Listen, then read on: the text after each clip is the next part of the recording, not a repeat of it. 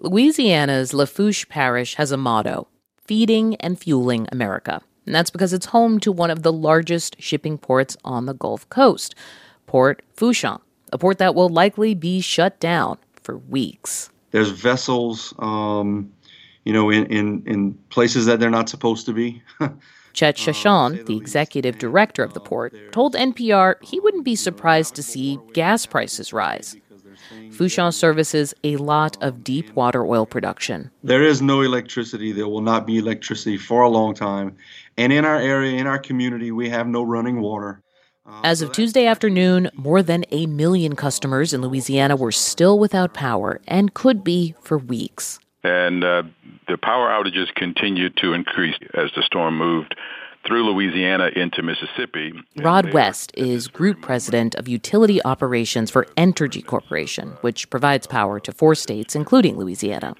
He told NPR that damage assessments alone would take days. We were asked, even while the storm was still ravaging the service area, we were asked, well, how long is it going to take to restore the power? And the honest answer is we won't be able to know that until we know exactly what the damage is. Loss of power was a big concern for area hospitals, many of which are overwhelmed with COVID patients. And it's a especially trying time, being fairly full throughout the pandemic and particularly now. Dr. John Heaton, chief medical officer at LCMC Health, says his hospital system has kept the lights on. But the ICUs, they're full. If neighboring hospitals dealing with storm damage need help in the coming days, things will get really hard. When a small rural hospital 70 or 80 miles away needs to transfer some patients, we have no ICU capacity, and it's hard to say no. Consider this: shipping, fuel, electricity, healthcare, essential workers and systems straining after a powerful storm that millions more will feel in the coming days. It's exactly the kind of storm that climate change is making even worse. From NPR, I'm Audie Cornish. It's Tuesday, August 31st. Maddie Sofia here, host of Shortwave, the daily science podcast from NPR. Listen for new discoveries, everyday mysteries, and the science behind the headlines, all in about 10 minutes every weekday. It's a great addition to your daily listening, whether you're a science nerd or, just a little science curious. Subscribe now to Shortwave from NPR. It's Consider This from NPR. Now, you might remember a few weeks back we told you about a landmark report from the UN's Intergovernmental Panel on Climate Change. It warned that human-caused climate change is accelerating and that we're running out of time to avoid its most catastrophic effects, and that extreme weather events are more likely as a result. Right now, Hurricane Ida is making its dangerous trek towards the U.S. Gulf Coast. Hurricane Ida is exactly the kind of event that scientists were talking about. On Saturday evening, Ida was a modest Category 2 storm. With 105-mile-per-hour winds, but it's poised to rapidly intensify. And that's what it did, just as forecasters predicted. So Hurricane Ida has strengthened to a Category 3 storm with winds of 115 miles an hour. It is from Saturday night, maximum sustained winds of 130 miles per hour, into Sunday morning. It's now up to 145 miles per hour. Ida got stronger by the hour. The storm has strengthened yet again. The last time we spoke, sustained winds were 145. They're now up to 150. I want to point out all of this set the storm up to be at its most powerful, just as it made landfall over Louisiana, bringing as much as 20 inches of rain to some areas, with the potential for destructive storm surge and strong winds. Yesterday. So how did Ida get so powerful so fast? So climate change is basically supercharging this storm. That's Rebecca Hersher, correspondent for NPR's climate team. We spoke on Monday. What climate change does is it adds fuel to a hurricane, fuel in the form of heat. So hurricanes form over water. You can think of them like engines spinning up like a propeller on a plane. And the energy for that propeller comes from the heat in the water. As the Earth gets hotter because of climate change, the water on the surface of the ocean, it also gets hotter. So there's more energy for storms like Ida to get really big and really powerful. What's the evidence for that? How do we know this happened with Ida specifically? So we can basically observe it in real time, which is pretty terrifying. So, for example, let's talk about the wind. On Saturday, the day before Ida made landfall, it had top wind speeds of about 85 miles an hour, which is pretty serious. It can remove shingles from a roof or snap off the limb of a tree. But overnight, the storm got a lot more powerful. The top wind speeds jumped to about 150 miles an hour. That is fast enough to tear whole roofs off of houses, snap power poles, uproot entire trees. And that extra power, it came from the water in the Gulf of Mexico. What do you mean by that? How, warm was that water? It was basically like a bathtub, about 85 degrees, which is a few degrees warmer than average if you look at measurements from the National Oceanic and Atmospheric Administration. So weather forecasters could watch the storm feed on that heat. And when a hurricane gains that much power that quickly, scientists call it rapid intensification. So studies have found that hurricanes are more likely to rapidly intensify because of global warming. And people who live on the Gulf Coast of the U.S., they are on the front lines of this. Hurricane Harvey did this in 2017, Michael in 2018, Laura in 2020, and now Ida. They have all rapidly intensified. Does the speed of the intensity translate to a more powerful storm?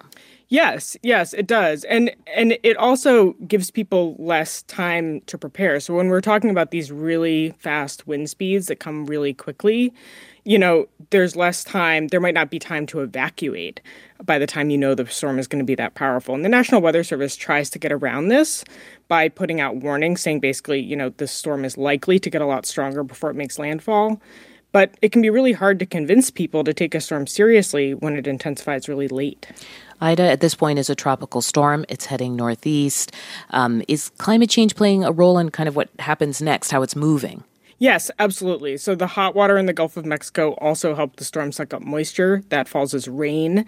It is really important to remember that these storms can cause flooding really far inland. So in Mississippi, we're going to see a lot of flooding, and then the track goes through central Tennessee, where they just had a lot of deadly flash floods. So people in the path need to take those flood warnings really seriously. Rebecca Hersher with NPR's Climate Team. The good news emerging after Ida's landfall is that in New Orleans, the levee system held. That's unlike, of course, what happened during Hurricane Katrina 16 years ago, when a storm surge breached levees and inundated the city. In the flooding and aftermath, more than 1,500 people died in Louisiana alone. Ida, so far, has been blamed for 4 deaths in Louisiana, a number that the governor warned may rise considerably. But now, people there face a new threat. Many could be without power for weeks in stifling summer heat. As the remnants of Ida spread farther north and east, millions of people are bracing for the threat of flooding or tornadoes. And that includes Middle Tennessee, which, as you just heard, is still recovering from a catastrophic storm that dumped 17 inches of rain in 24 hours. That killed at least 22 people. Climate scientists say storms like these are not just freak events, even if that's how people see them.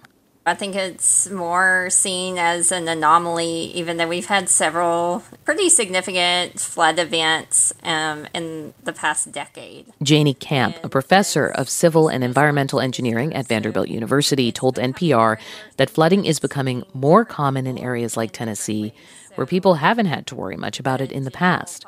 She spoke to NPR's Ari Shapiro. It's becoming a regular thing, but it's hitting different people in different ways. So I don't think the general population is seeing this as the norm yet. Even to describe it the norm doesn't quite capture it, because climate change means the definition of normal is just going to keep getting worse, right? Absolutely.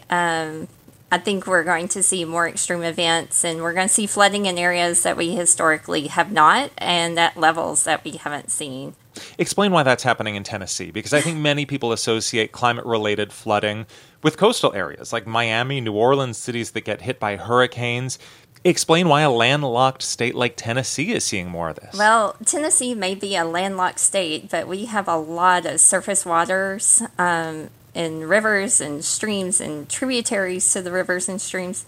But we also see low-lying areas where a lot of precipitation accumulates, and we don't have adequate storm water infrastructure and drainage to convey that water away. That can happen in landlocked states like Tennessee. So let's say you identify your house as being in a flood-prone area. Maybe the city is even offering to buy out houses in those neighborhoods. How likely are people to actually relocate based on a forecast of what climate change is going to do in their part of the country? So in the Nashville area, we've had a pretty proactive home buyout program in place for over 30 years. And the city of Nashville has a wish list of properties that they know have potential flood risk. The challenge is that not everyone that is offered a buyout participates because of their connection to their home and their community. And then what we've seen in Nashville and other areas is there's limited housing stock for people to relocate to that's at a comparable value without having to move away from their local community and that network of social connections that they are tied to.